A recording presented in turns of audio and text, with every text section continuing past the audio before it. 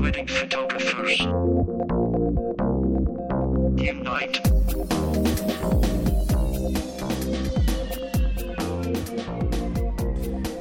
Unite Wedding Photographers, and welcome to episode number 50.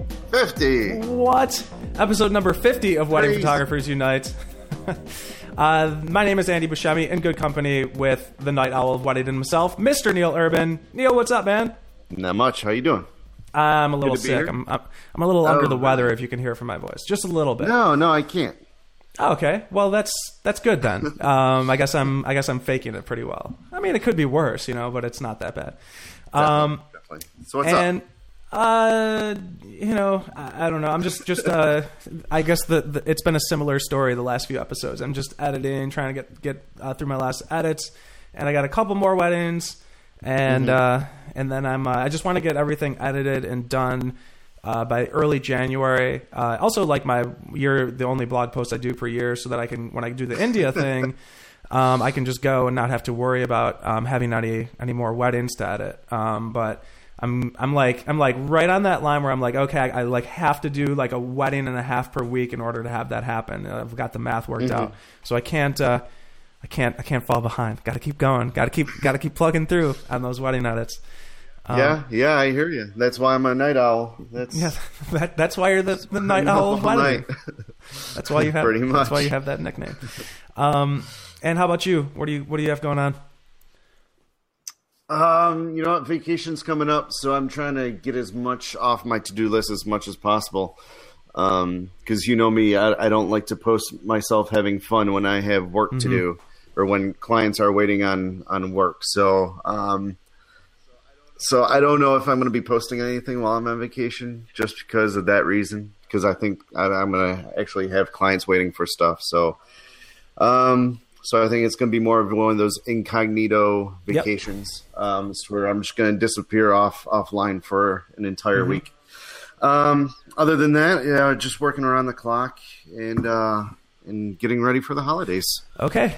Well, we have a really great guest that we're going to have on. We actually just had the interview with him, and we're going to bump him in the show in just a second. But just before we do, listeners, we have an assortment of handpicked information that's relevant to you. But just in case you lost your place in space and time, this is Wedding Photographers Unite, a bi-monthly wedding photography podcast for wedding photographers. Bye, wedding photographers. This show goes live every other week.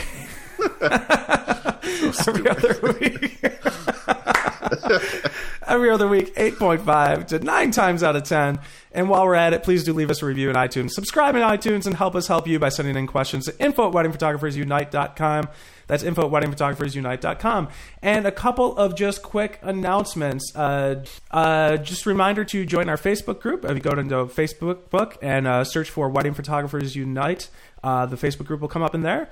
Join us in there. And then also episode 51, that's next episode. Hopefully by the time you hear this episode, you'll have at least a day or two to still get in your entries if you're interested, because next episode we're going to do a listener critique. We're going to take a look at some listener photos and just do a quick critique of listener photos there. If you can send in your top 4 images at 2,000 pixels long on the long end. And if you can get those in by 12:15, that would be great. If you're a day or two late, we'll probably be okay too. Okay, but get in those images to info@weddingphotographersunite.com, and we'll do a critique of those images on episode 51. Yeah, and we're not only going to tear the images apart, which we probably won't, but we're also going to help you of what could have made the photo better, as in lighting, posing, expressions, all that stuff. So we're just not going to tear your stuff apart. We're actually going to help you. Yes, So. and at the same time, we might. I don't know. We won't tear it apart, but at the same time, nobody learns anything if we don't basically help people improve. So you have to be at least a little bit prepared to have us say some negative things or things that could be better, about a particular image. But I don't know. There's some good work coming in. there is. There definitely is. We've had some nice entries so far. So we'll do that and also kind of release that as a YouTube release as well, so you can check out the video as we're looking through each image. And then just really quickly, Sam Hurd is coming to Rochester, New York in early January, and I mentioned this on the last episode, but just one more time, I'm going to mention that if you're interested in checking out Sam's workshop. One of our listeners in the Facebook group, I think his name is Simon, put an amazing review of a Sam Hurd workshop that he had been to in London when Sam was in London for a workshop out there. Really good stuff. If you're at all interested, I'm going to link to Simon's review that he posted in the show notes as well. You should check that out if you're at all interested in taking a look at Sam Hurd workshop. If whether or not you're in the New York area to attend and just kind of drive in, or if it's something that you want to, or you're even in the Toronto area too, they can absolutely. Come on in. Yep, absolutely. So we're only a few hours away from Toronto, maybe like 3 hours away from Toronto out in Rochester. So, there's a few open spots there. I think he limits it to 10, and I don't know how many he has, but I think there's just a few left open. So if you're interested, you can jump in on that. And I'll link to Simon's review of his Sam Hurd workshop because it was a really good review. It'll kind of give you an idea of what the whole thing will be about. Other than that, we're going to jump right into our interview with James Kelly. And we're going to, I guess in the interview, we just kind of had him introduce himself and got into some questions and a really good, funny conversation with him. It was a good interview. So we'll jump into that right now, and we'll be back in just a little bit.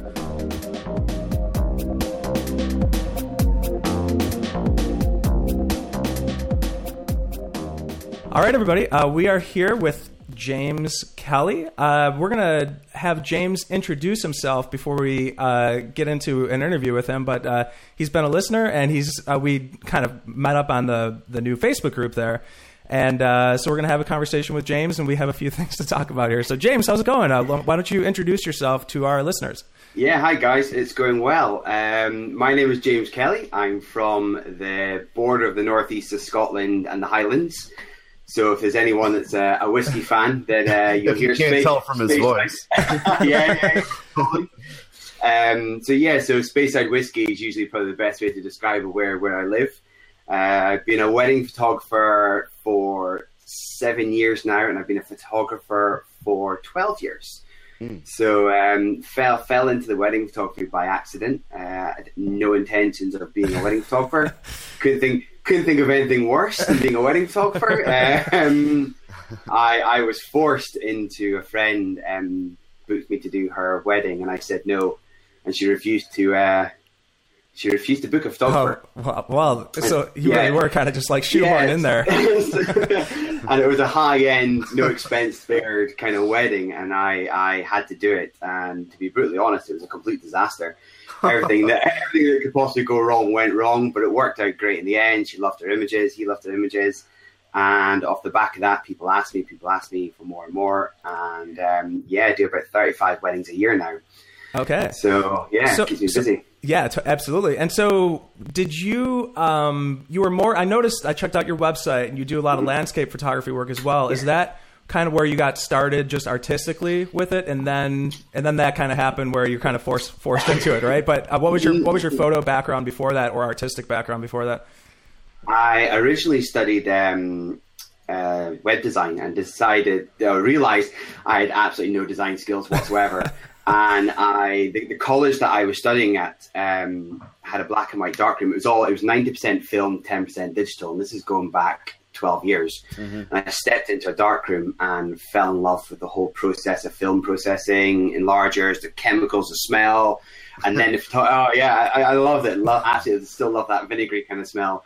And then I discovered photography, and just it all kind of worked in. But I actually used to do the nightclubs, used to do the bars and nightclubs around Scotland. So you're the club photographer? Free. Oh, wow. Okay. Originally, right. yeah. It was free entry to all the bars and clubs in Aberdeen in the northeast of Scotland.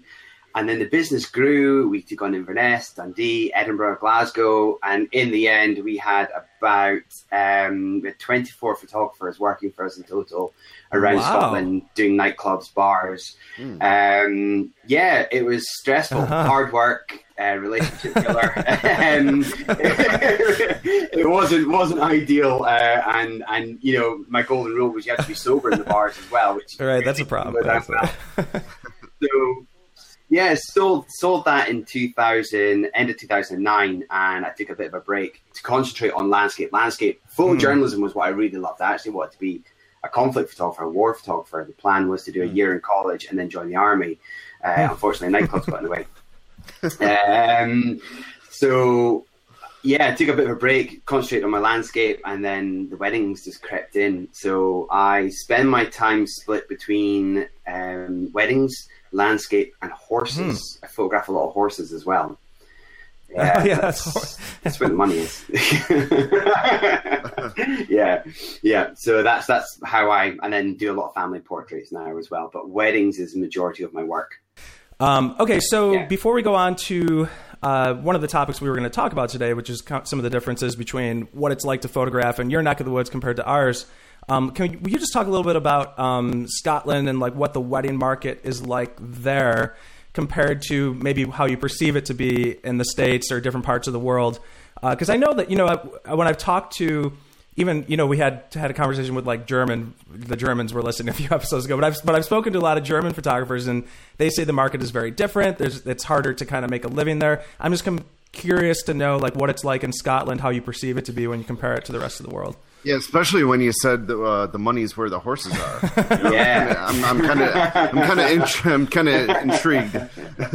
Well, first of all, horses. If you got someone who owns a horse, they tend to have money. Horses are expensive. Oh, are you serious? Were you serious about the horses? Yeah. I thought you were totally joking. Yeah, no, seriously. Okay. No, deadly serious. If you go to photograph, you go to a livery normally where all the horses are kept, and if one person asks you to come, next thing you know, you've got 20 people wanting you to photograph their horse, and you can work in little mini sessions. And they love these horses more than their kids. It's the only way to describe it. And they for me, you can show a wedding photograph, you can show portrait photographs to the people, and they love it. Oh, that's really nice. You show a horse photograph to a horse owner, and tears, crying, love it, beautiful, huge, big 30-inch prints framed up on the wall, this sort of stuff. And their kids are usually just on the iPhone. So that's, if I can do, 10, 15 horses in a weekend, that works out. And there's less work, it's less editing, less hassle. It's a lot better. And they tend to return every couple of years as well, which is good. So. Are the owners' portraits with the horse, or is it just the horse itself? Or are there is it more photojournalist kind of stuff of the horse in action? Yeah, bit of both. A bit of both. So we'll if we've got a good session with a horse, then it'll be horse by itself, nice portraits, action shots of the horse doing its thing. Sometimes the horse owner will want to come in with a photograph. Sometimes a child will come in with a photograph if they've got a daughter or a son. Normally the son gets pushed or the kid gets pushed to the side and it's just a horse. That's happened a few times. A lot of my wedding clients are also horse owners, so we do like a shoot. We've just done one last week where we got the bride on the horse in these beautiful woods. It was really frosty.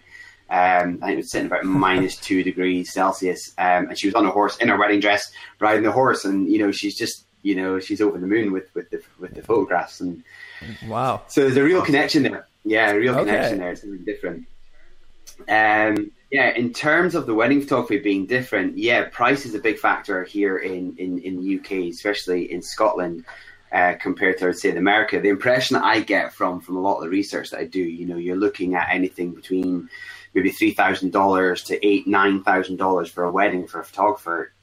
Now, here in the UK, I'm about middle of the range price. I'm just under £2,000 for charging for a wedding, which is a big difference compared to the American market. If you go into England, the south of England, if you've got a really good name, you're looking £3,500-4,000.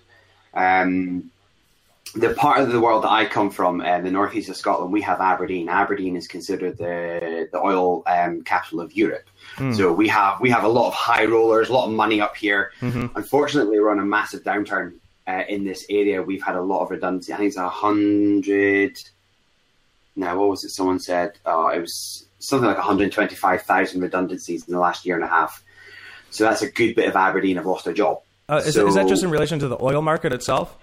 Yeah, the oil market dipped down really bad, one of the worst downturns we've had in decades, and it's a lot of people have lost their job. So it's worked in two ways. We've got people who've been made redundant. They've been working with the company for 20 years. They've got a bucket load of cash. They're blowing it all on their wedding. You know.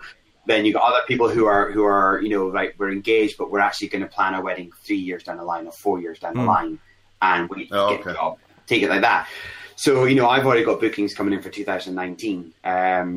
2018, 2019 already coming in. I know one of our local venues has just taken their first 2020 booking. Wow. Which is insane. It's a busy venue. You know, they'll easily do 3-4 weddings a week and they nail it. Wow. They're just phenomenal. So the pricings have dropped a lot, and you have to be quite flexible with people with the pricing market the same because of the way that it is. But, you know, being positive, I'm pretty much fully booked for next year. I'll get a few last minute bookings coming in. 2018 as well is I think I'm about 2/3 of the way full. So hey, can't complain. Yeah, absolutely. Yeah. Okay, so another thing I just kind of noticed, just checking out your Facebook profile, you are the Scottish Wedding Directory. You kind of run the Scottish Wedding Directory. So what is that? Tell us about that. So 7 months ago, I got approached by the Scottish Wedding Directory. So it's the biggest Scottish wedding magazine in Scotland, and they're a main directory of everything weddings. They approached me to come on and be what's called an accounts manager. So my job is to look after all their clients within the Grampians, Highlands and Islands. So it's a huge area that I look after, racking up the mileage in the car. But my job is basically to interact with all the suppliers within the wedding industry, you know, work with the magazine, whether it be features, editorial, get them all that sort of James, you sound like a very busy man. Sounds like you got a lot going on there. You got all these weddings coming up, Scottish Wedding Directory. I know you got a kid there for you know, you got a lot going on there, man. You got a 1.5-year-old kid as well. Yeah, I have two full-time jobs. I'm very lucky that both of them are very flexible. So I can work them around. Whether my fiance and my kid see me that much is a different story, especially the last 7 months. I know, for instance, in August, I had 9 weddings in August, plus doing the full-time job. Wow. So things are in place to make my life a lot easier. Yeah. Did you, I'm sorry but I just want to, I'm just curious, because you said you used to run all these 20 photographers working for you. Do you still have other people that work for you and shoot for you too, or what? I have one second shooter. Louise is my second shooter. I've been training her up for 6 years now, and she became my second shooter 3 years ago. So she's phenomenal. Oh, she's worth her weight in gold. I just leave her to it, and she does what needs to be done. And then Iris, my fiance, she helps me a lot with my paperwork side of things and the accounts, the jobs I don't really want to do. So she's good at that. You know, she's being a mother. She doesn't want to go back to work. She's actually her field. She's a marine mammal scientist. So she specializes in whales and dolphins. So she's very flexible contracts. So she just works with me. She does the paperwork and deals with a lot of my emails, my bookings and stuff like that as well. So I get to go out and do the photography. Okay.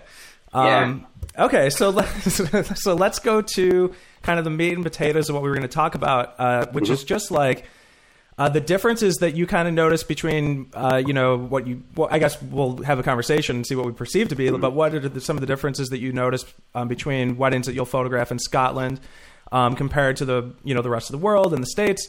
And then also you had mentioned the Faroe Islands, which is, we can talk a little bit about that, but maybe let's stick to Scotland first and then go out into the Faroe Islands and talk about that. So first question, have you ever photographed a wedding here in the States, James? No, not yet. Not yet. I'm open to it. I'm open to coming over and doing a wedding over there, but no, not in the States. Okay.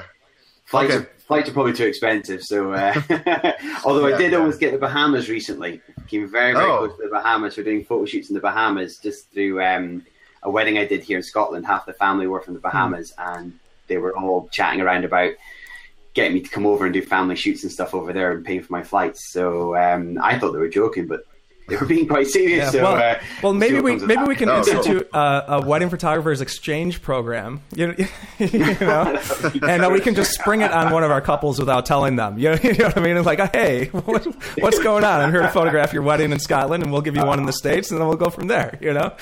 So we'll talk about that after the show, though. Yeah. I'm just kidding. But anyway, so back to it. So some of the differences between that you kind of noticed between the Scotland there. I think with it's hard to see, because I mean, looking at online and seeing what a lot of other photographers do in America, it's very possible that different states in America may do weddings differently. I'm not entirely sure, especially when you've got a lot of your major sunshine states. California, you get a lot of sunshine. The impression I get is a lot of the weddings take place later in the day, more into the afternoon. Our weddings, I would say majority of our weddings, they get married at 1 o'clock. So they'll get married at 1 o'clock, 1:30 in the afternoon, half an hour at most. Yeah. Is there a reason for that? Don't know. Really Just don't tradition. know. Just traditionally, 1:30. That's when we do it. Ask the wedding venues and ask the churches. I think they were the one. They set it. It's always been. I think it's always been like that, as far as I can see. Okay. Yeah, they'll get married about 1:30. So most couples, they'll get ready at their own house, and the groom will be somewhere else, or they'll get ready at the wedding venue if that allows.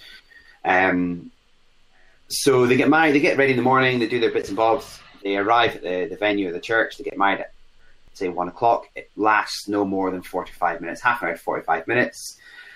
They come out, they get congratulated by all their guests. Now, Can I ask a very ignorant question? Yeah. My ignorant question is there a particular religious affiliation that or how does that work there? That's interesting, because it's recently changed. We have there's obviously there's different religions. Church of Scotland's is one of the biggest we say religion for churches. So most of the churches are Church of Scotland. But we also have what's called humanist weddings. I'm not sure if that's something that you have over in the States. So this is someone who's not religious. It's a non-religious wedding, and they're allowed to marry a couple. So we have what's called the Humanist Society, and I believe it's only in Scotland that we have the Humanist Society. It's not allowed to happen in England. You have things like the register. You might go to your local council and get married there. But we have these humanists who are trained to do weddings. They have taken over in the percentage of weddings in Scotland. Wow! As of this year. Okay. So that's a big hit to the churches. A lot of people don't want to get married in church. They're not religious. So what you have is these humanist people who are more all about the connection of a couple, the love. 9 times out of 10, they have more of a sense of humor. A lot of laughing, a lot of jokes that happen, stories about the couple, how they met.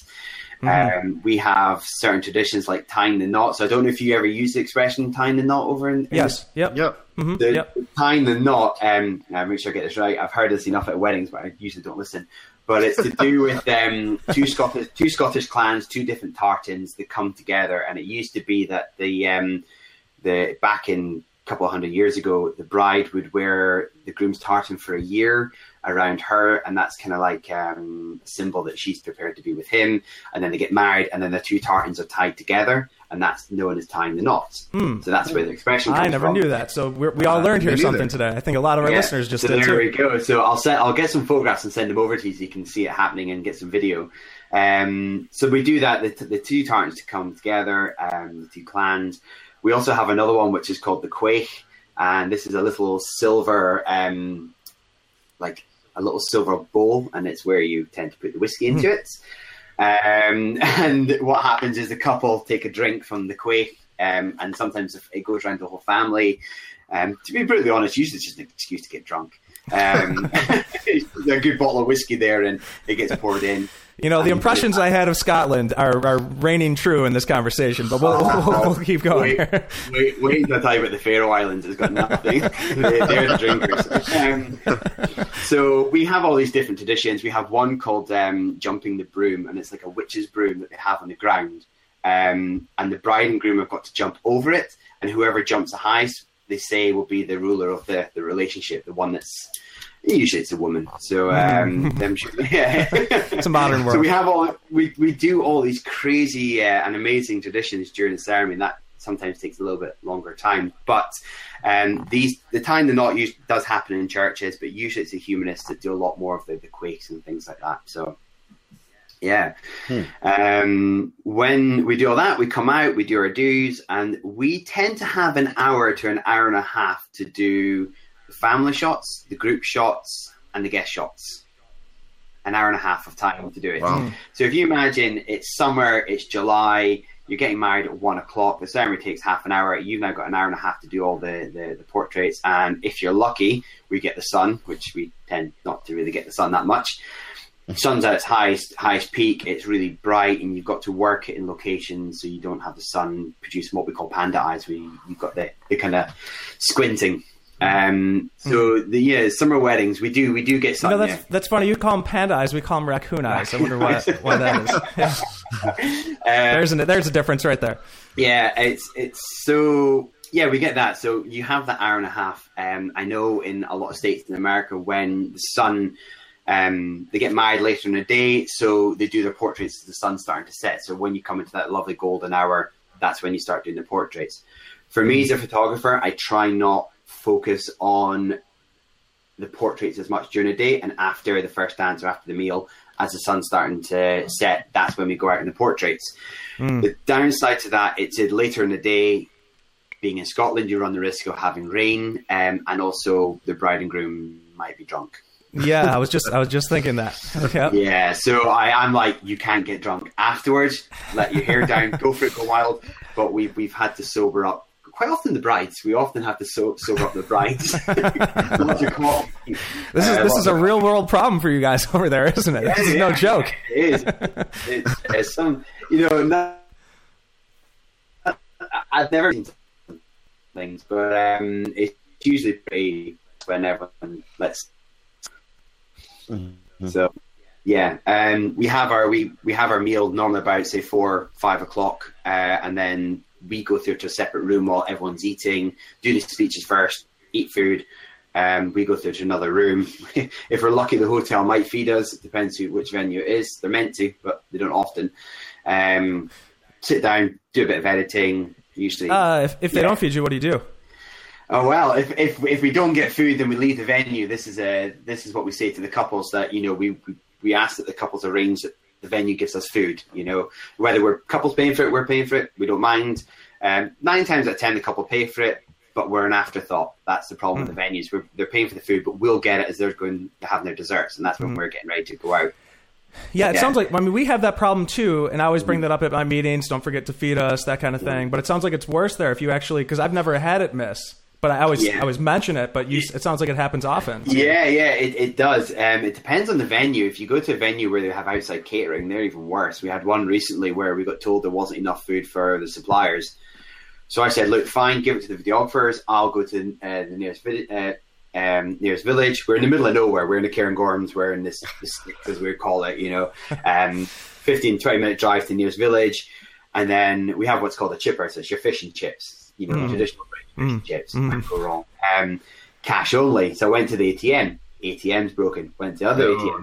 No cash. The nearest village is 30 kilometers away. I was like, oh, you got to be kidding me. So I ended up actually having nothing to eat since about 8 a.m. until 10:30 at night. We have the evening buffet, and I attacked that I attacked that evening buffet. I was the first in the queue. So that happens quite a lot. It's a bit of a disappointment, but some venues are phenomenal. They'll give you a table, you get a 3-course meal, whatever you want. They don't want anything for it. They're great. So, have the food, and then usually we do what's called a room turnaround. So that's where the guests will be ushered to another room, and they'll turn the room around, take all the tables away, get the dance floor all set up, band will come in, set up, and then the first dance will happen. Cut the cake first. Unless you're a lazy photographer when they cut the cake before the speeches because the photographer's left. And then they cut the cake in the evening. So this is maybe about 8 o'clock at night. And then the dancing starts. First dance, band kicks off, gets some ceilidh dancing going on. Everyone gets pretty drunk. Usually find there's a broken arm or a broken leg. So with the dancing. So, and then I tend to leave about 10:30, 11 o'clock at night. I'm there late. I love the evening part. I absolutely love it. Uncle Jimmy's absolutely hammered. He's drunk. dancing like I will say, I photographed American Scottish weddings, and those are like the craziest. People are going nuts, and there's all sorts of insanity happening. They literally are like my craziest receptions when I have like my Scottish American weddings. Did they have the Scottish dancing at all? Were they doing? The kilts are on. All that stuff is happening. Yeah. The kilts are fun. The kilts I have an issue with because, if you're a true Scotsman, you don't wear underwear under your kilt. It's a sin to wear underwear. And usually, if you've got the father or the father of the groom and bride at the front row and they're sitting there with their kilt on with their legs open, I have to run up to them and ask them to close their legs. There's been a few occasions I've had to airbrush. But yeah, it's all funny. And I'm when we do weddings, we're the life and party. We're a joke. We make fun of it. If I know that the father of the bride, usually it's the father of the bride, because where he's sitting, he's doing it. I'll be like, "Hey, James, can you close your legs?" And then everyone will start laughing, And it's just the humor of it. And people love it. Yeah. People love it. So, if I'm at a wedding and it's going great and everyone's dancing and I'm having fun, I'll stay as long as I can. Quite often we have long drives, but it's just Ceilidh dancing, especially if you've got Ceilidh dancing. It's so much fun, and I've seen me put the camera down and get involved a few times as well. Very good. That's excellent. So now let's go out to the Faroe Islands and tell us a little bit about that. And actually, just for our listeners, where are the Faroe Islands in relation to Scotland? The Faroe Islands are 200 kilometers northwest of Shetland, which is our northernmost island in Scotland. So everyone knows where Iceland is. The photographer's place to go at the moment. I know a lot of Americans are heading over there doing photography. So if you picture where Scotland is and Iceland is, the Faroe Islands are bang smack in the middle. Right in the middle. So it's a small collection of islands. There's 18 islands, 48,000 people and declining. Declining? Declining, yeah. Is it affiliated with Scotland? Nope, they are affiliated, and we got to say this very, very loosely, to Denmark. Oh. It's a bit like saying to Scotland you're owned by England. You just wouldn't do it. And it's the same in the Faroe Islands. You wouldn't say that you're owned by Denmark. Plus, most of them carry knives, so I wouldn't recommend it. Yeah, sure. So that's what they are. Yeah, they speak Faroese. They've got their own language, and then they also speak Danish and English. So standard. Beautiful place. So, how are the weddings different in the Faroe Islands compared to even Scotland, from what we just described? Completely different. Longer, much longer. More. Sometimes the weddings in Scotland are very rushed. It's very timed. Boom, boom, boom. You've got to get it done. And done by this time and away. The Faroe Islands are completely more relaxed. So, to give you an idea, you might have one or two bridesmaids, maybe. You might have no bridesmaids and no best I like men. those weddings. The group. Yeah. The last one we did in July, the bride was getting ready at 5:30 in the morning. No, 4:30 in the morning it was. She was at the hairdresser at 4:30 in the morning. So, you don't tend to have a room with lots of bridesmaids all around or groomsmen running around. It's just the bride, the groom, and the families. Now, what time did you start? I started at 7:30 in the morning, which is earlier than usual. Yeah, it was a long day. So it was 7:30 I started. We were at the hairdresser, taking a lot of photographs. It's very relaxed. It's very, very, very relaxed. A lot of people might consider it a bit of a waste of time. For me, I enjoy it. I find that if I'm there with the bride, I get to know them. They get a lot more relaxed around me, and they kind of forget about me because they've seen me for so much. So they get ready in the morning. They will maybe have their wedding about 12 o'clock in the afternoon. Once now, they're always church weddings. The churches are phenomenal. They're just beautiful architectural buildings, or there'll be an old church that's like 150 years old with a grass roof, wooden beams, just stunning. The ministers are laid back. So our ministers in Scotland are really strict. They hate photographers. They hate them. Majority of most of the churches will actually ban the photographer for being up front. Yeah. They've got to be at the back. I sadly have been banned from one church, but that's because I had a falling out with the minister. He was quite rude to me. I told him what I thought of him, so I wasn't welcome back to that church. And I found out I was the last photographer, but that particular church, he doesn't let photographers in at all. So photographers are not allowed to record the ceremony at all. In the fairs, they're so laid back. Yeah, do what you want, go where you want, stand where you want, use flash, don't use flash. I always take my shoes off so they don't hear them creaking around, and they're fine with that. So they'll arrive at 12 o'clock. Everyone will be there. Everyone's in like jeans and t-shirt. We're dressed up. They have their national outfit on. The female and male both have a national outfit, but most of the guests all have jeans and t-shirts. That's yeah. it. You know, I when you sent me the video, you sent me a link to a video. And I noticed that. I was like, wow, the guests are pretty casual. At the end. Yeah, so that surprised me. That That really surprised me, because what happens is after the wedding, 45 minutes, an hour later, they all go to a hall and they'll sit down and they'll have lunch. And it's a buffet lunch usually. So everyone sits down, buffet lunch, sandwiches, cakes. If you're a cake fan, the fair is the best place to go. The cakes are unbelievable. Tea, coffee, and then everyone goes home. Okay? So then we now have from say 1:30 in the afternoon until 6 o'clock at night to do their family portraits, to do friends if they're staying by, and to do their portraits.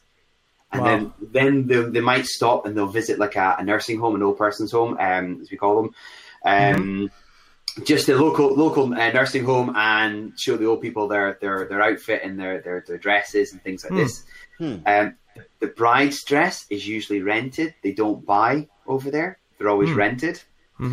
So in a way, not that they still love it all being decked out, but they're a little bit more relaxed about where they go and what they do for their portraits. We will have them up mountains. We will have them next to waterfalls. We had one wedding last year, and the bride was amazing.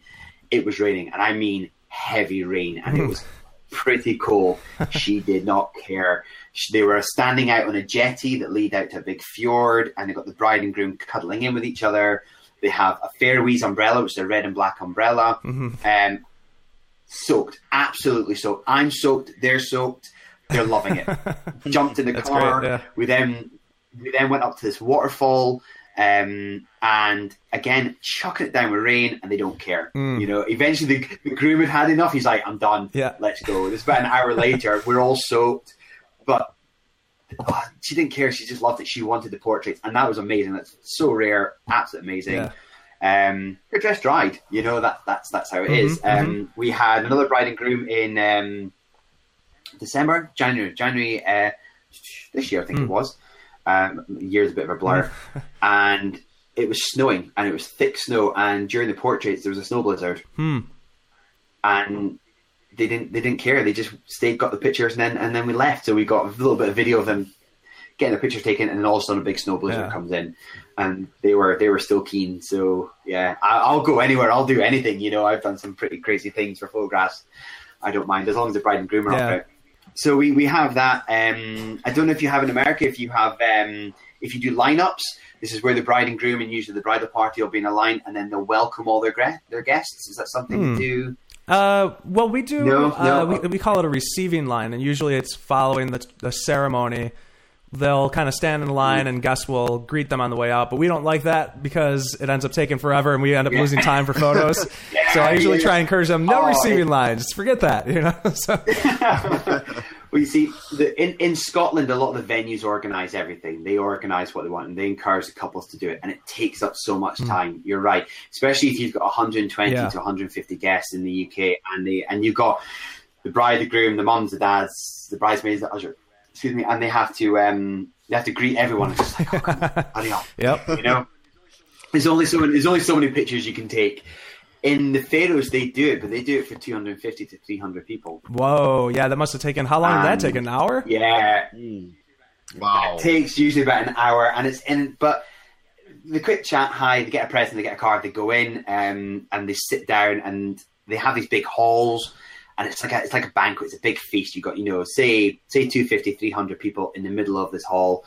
The weddings are usually either, if it's a religious wedding, there's no alcohol. No alcohol at all. It's a dry wedding. There tends to be no dancing as well if it's a religious wedding. If it's a non-religious wedding, then there's alcohol and it's a free bar. Yeah. So there's beer on the tables. There's usually wine on the tables, soda on the tables, and but they control it. They don't get rowdy. They get really good. Where in Scotland they do. They tend to get a bit rowdy and shouting, and drunk and falling over.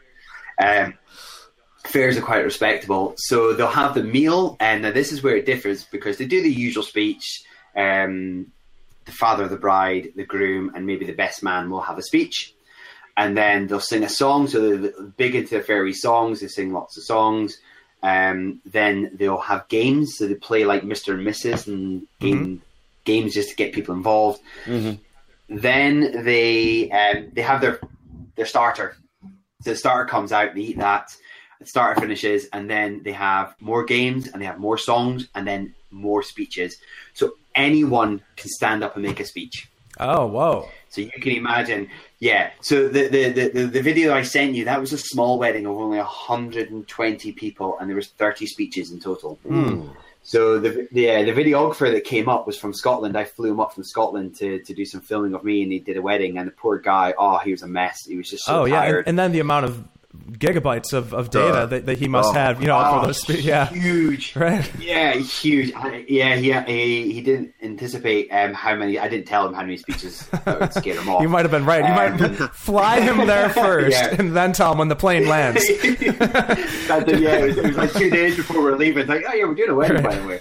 No, it was great. But you can get anything between 40 to 50 speeches, and of course it's a different language. I don't know what's being said because I'm not fluent yet in the language, although I'm learning.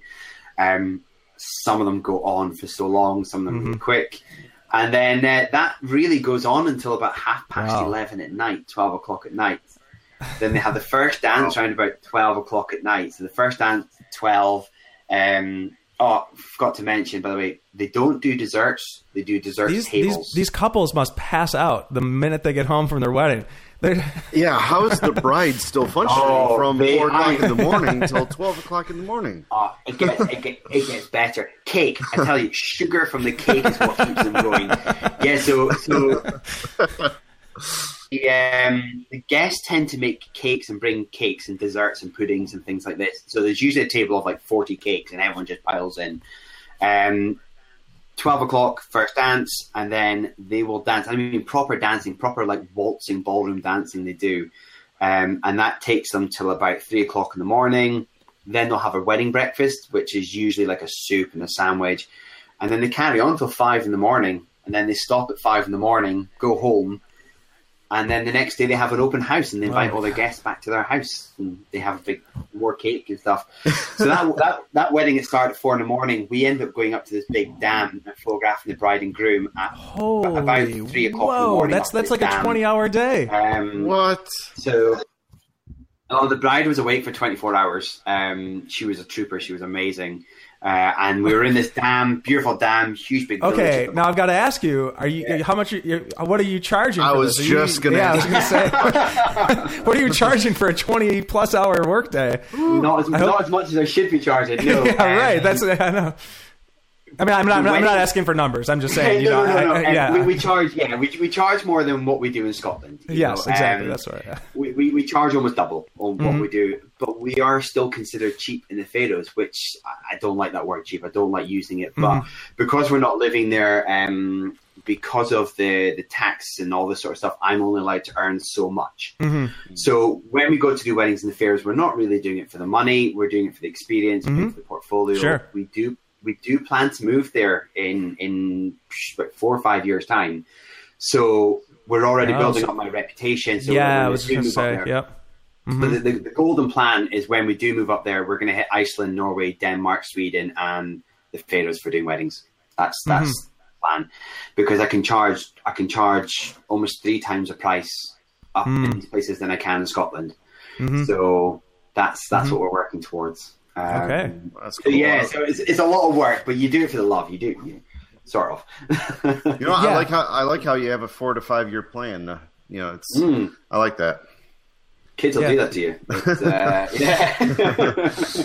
Change your life. So, I met my missus, and from day one, she told me she wanted to move back to the Faroes. And when I first went up there, I fell in love with the place, and it feels like home. It really does. So, Cool. Very good. Yeah. Well, James, thank you so much for joining us here. My pleasure. The world is an amazing small place now that we can just kind of do this and say, hey, let's have this conversation halfway across the world and see what's similar or dissimilar, which was interesting. You know, some things I think are very similar, and then a lot of stuff is also very dissimilar at the same time. Kind of like what I was thinking, before, but. It's interesting. I try and encourage the weddings in Scotland. I'm really bad. The venues hate me because I go to a couple and go, let's do something different. Let's do your wedding slightly different from day one. Yeah. And the venue's like, no, that's not. We can't do that. We have to do it normal, And it's we're planning our wedding at the moment, and most of the venues have like, we want to introduce Faroese traditions into a Scottish wedding, and like, no, because that's not normal. We can't do that. Yeah, it's very hard to. It's a very slow moving traditions, like especially like the institution of a lot of churches and organizations and weddings, and culturally, right? We like it's very hard to shift things, but we can try. Yeah. It doesn't stop us from trying. Yeah. What's in your kind of area? What would you say is an overall cost of an average cost of a wedding in from the couple's perspective overall? Yeah. In our area, so we're not in a New York City or a Los Angeles or a major city, where we are in the States. Mm-hmm. I would ballpark anywhere from 20 to 35 or so. Neil, would you say that's about right? 20 to 35 on the average? Yeah. Oh yeah, I would say about 25 to 30. Yeah. Mm-hmm. Yeah. You're right about there. Mm-hmm. That's interesting because it's the same with us. We're I think in Scotland the average is something like £29,000 for a wedding, and a majority of that is a wedding venue. A good wedding venue is quite expensive. You're looking 18 to 20,000 usually for the wedding venue alone, depending on your guests. Yeah. So no, it's interesting. Very interesting. Yeah. Well, James, for our listeners, where can they follow you and follow your work? Facebook and Instagram, usually the best way. Facebook, you'll get me under James Kelly Photography. Instagram is James Kelly _photo. And you can get me on my website, which is jameskellyphotography.com. Excellent. James, thank you so much for jumping on. We enjoyed the conversation, man. My pleasure, guys. Thank you very much. Yeah, thank you. Take care. Thank you. Cheers, bye.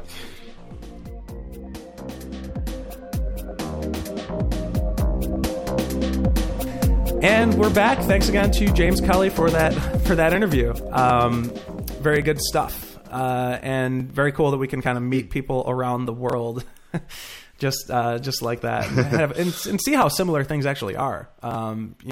Across on the other side of the world, but also what some of the differences are too. The Faroe Islands weddings are pretty crazy there with the 20-hour day. It's nuts. Oh my gosh, I know. Anyway, we're just going to continue the last segment of this show for today, and we were going to talk about lighting in terms of the ceremony, and then we're going to actually jump a little bit into the formals as well. We'd mentioned the last episode. We're going to do just a quick lighting topic from each episode for the next few, and now we're at the ceremony. But I think based on how Neil and I deal with ceremony lighting, I think we're going to also talk a little bit about the formals as well. So, Neil, let's go into the ceremony lighting. What do we tell newer photographers about lighting at the ceremony? What should they be doing? Well, I try and stay away from flash as much as humanly possible. Since we have these amazing cameras with high ISO, fast lenses, that's what I kind of stick to. Is the natural light coming into the churches. I kind of spend more time with my white balance of churches because they're usually all over the place. But what I really, really love is carrying over my high key look from the bride getting ready is to where the bride just, the doors just open and the bride is just ready to walk down the aisle with her dad. And there's just that beam of light that just comes through the doors. And And if the doors aren't open, I try and like ask someone to open up the doors so we can get that. It's always a beautiful, beautiful look. And then I just kind of, then I go from, I'm always shooting in manual because you have to shoot in manual to get that high key look. And then, you know, I do my test settings, you know, of guests before the ceremony. When the guests arrive, they're walking, you know, they're being seated, escorted, being seated. And, I'm usually doing my test settings of shooting them, make sure my shutter speed is fast enough as to where it captures people in time, so nobody's blurred. And then I'm ready to go in those settings. I kind of remember of those settings, so I'm not playing around when the bride is actually walking towards me. And then you know, it's pretty much I try and shoot natural light inside the churches. What about you, Andy? Yeah, I think in general I always try to shoot natural light for ceremonies in particular as well. A lot of, you know, we were just talking to James about this, and some priests and churches really don't want any flash going off, that kind of thing. And to be honest, if it's at all possible, I don't want to be using flash at a church anyway, because usually the ceilings are high. You don't know where that light's going to bounce. It's going to be different from shot to shot depending on where your flash is aimed anyway. So if it's all possible, I will try to shoot natural light, and 9 times out of 10 that is possible. But the thing is, you know, that I kind of have come to just kind of agree with, or just be okay with, is the idea that for a lot of times church lighting is just going to be what it's going to be, and you kind of just capture it as it is, and that sometimes sucks, and you kind of have to get over it, you know, like where like I just shot a wedding, actually the wedding that I'm editing right now. I'm like editing through this wedding, and it's like one of those churches where it's like the blue light is coming in and the terrible tungsten light is clashing, and there's no real right answer for like what the white balance should be as I'm editing in post, other than at some point you just kind of have to make a decision that you can kind of live with from shot to shot. And, you know, so, you know, I tend to shoot more natural light during the ceremony. It's the same thing, but making decisions when we can, Neil, kind of like what you were talking about, if you were going for a high key look as the bride is walking in the door, trying to get the light through the windows and all that kind of thing. Like when we can make those decisions, we should try and make those decisions. And the answer always isn't the same thing that we talked about last episode. The answer always isn't exposed for faces, or I'm sorry, exposed for the shadows. Sometimes it's exposed for the highlights. And I think that carries over, especially, you know, through all parts of the day, but at times, especially during the ceremony as well, when you can find the light. Let's say that the couple is up at the altar and there's a light coming from behind the altar aiming at the couple's face, for example.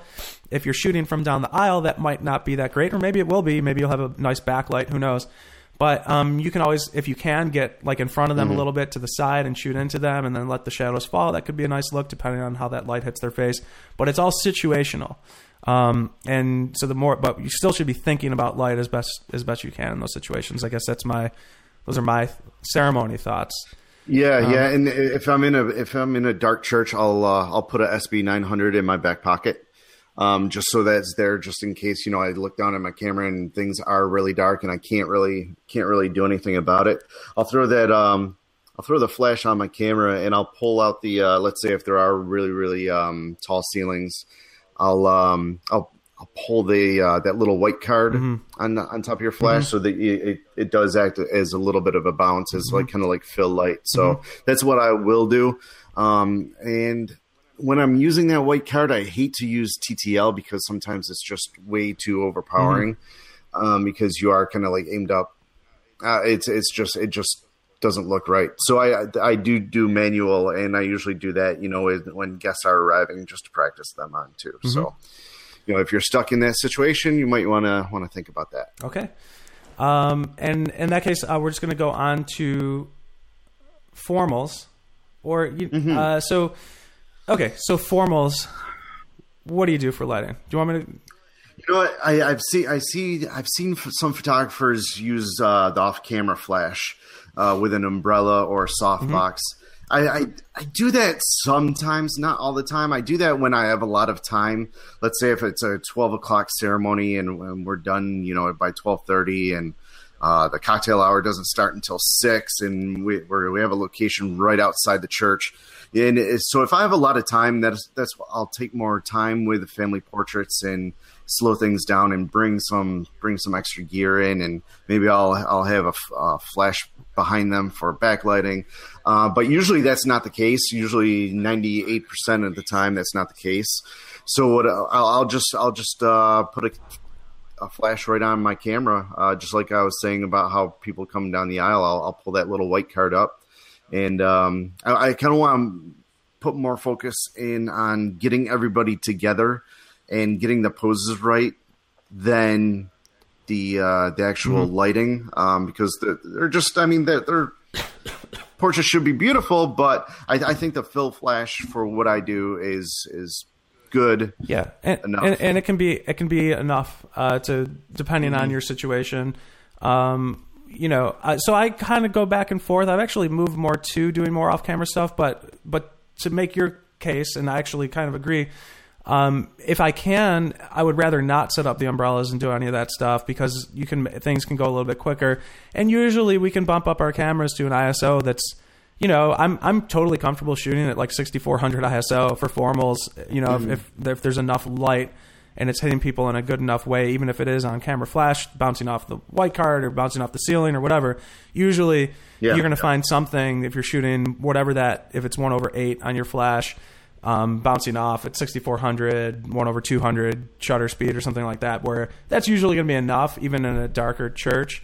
But for whatever reason, I have been, you know, bringing just an umbrella and an off-camera flash this past wedding season, just because I don't know, it's been going fine for me, I guess. And I do like the look, and, you know, I like to have it a little bit off, you know, like a 45-degree angle. But the trick to that is when, like a few years ago, I used to do a softbox with that, and that's actually not a good idea. It's better to definitely use the umbrella if you're going to do that. Because the softbox is going to be, the lights it'll be soft if you're working up close with a couple, but it's going to be too harsh on a big group, and the light isn't going to be wide enough. So like an umbrella, you kind of have to think of like a light grenade. Like the light's just going to go everywhere with an umbrella, and that's pretty much what you want for family photos. You just want to make sure everybody's lit. So I've been doing that for family photos, at least inside the church. And then if it's a nice enough day and it's easy enough to bring people out, and there's not grandmothers or old people that are going to have a hard time walking, I always prefer, in a perfect world, I'd always prefer to shoot like my 70-200 at a 200 millimeter outside, sun behind them, you know, so that they're kind of like rim lit against a dark background. If I have my choice and that exists and it's easy enough to pull them out, that'll be my first choice. But that's only going to happen like 1 out of 5, 1 out of 6 times, because the light just might be terrible outside. We might have panda eyes, like we were talking about with James. But if the light's good and I feel like the families are mobile enough that I can just say, hey, come on, everybody, let's go outside, then I'll do that. If it's going to get a better shot, and the bride doesn't like want the photos like in the church, because some of them really just want them in the church. Yeah, I was going to say, do you ask the bride before that, or you just kind of make an executive decision? I'll always give them the option. I'll say like, hey, you know, just so you know, we can do the formals right here if you'd like. But I have to let you know, as a professional, I think if we go outside, we're going to get the look of the photos will be much nicer, and also selfishly, it's also easier for me to shoot them too, right? Because I've just got good light and I can just shoot without having to worry about what's happening with the flash. That's pretty much what I do for my formals there. So Neil, we've made it to episode 50. We made it to the end of episode 50. What do you know? How did that happen? Oh man, I know. And you know what? We're by next month, we're going on to our 3rd year. That's insane to me. That's insane. Crazy. I feel like we just started this like maybe like 8 months in, but no. We're just about 2 years in. Insanity. Yeah. Anyway, so that said, Neil, where can people follow you? Neil Urban, NEALURBAN. Type that into your Google search engine and you will find me. And I'm Andy Buscemi. Last name is spelled BUSCEMI. Follow me on Facebook, Instagram, other social media things. And we'll see you next time. Thanks, everybody. Wedding photography.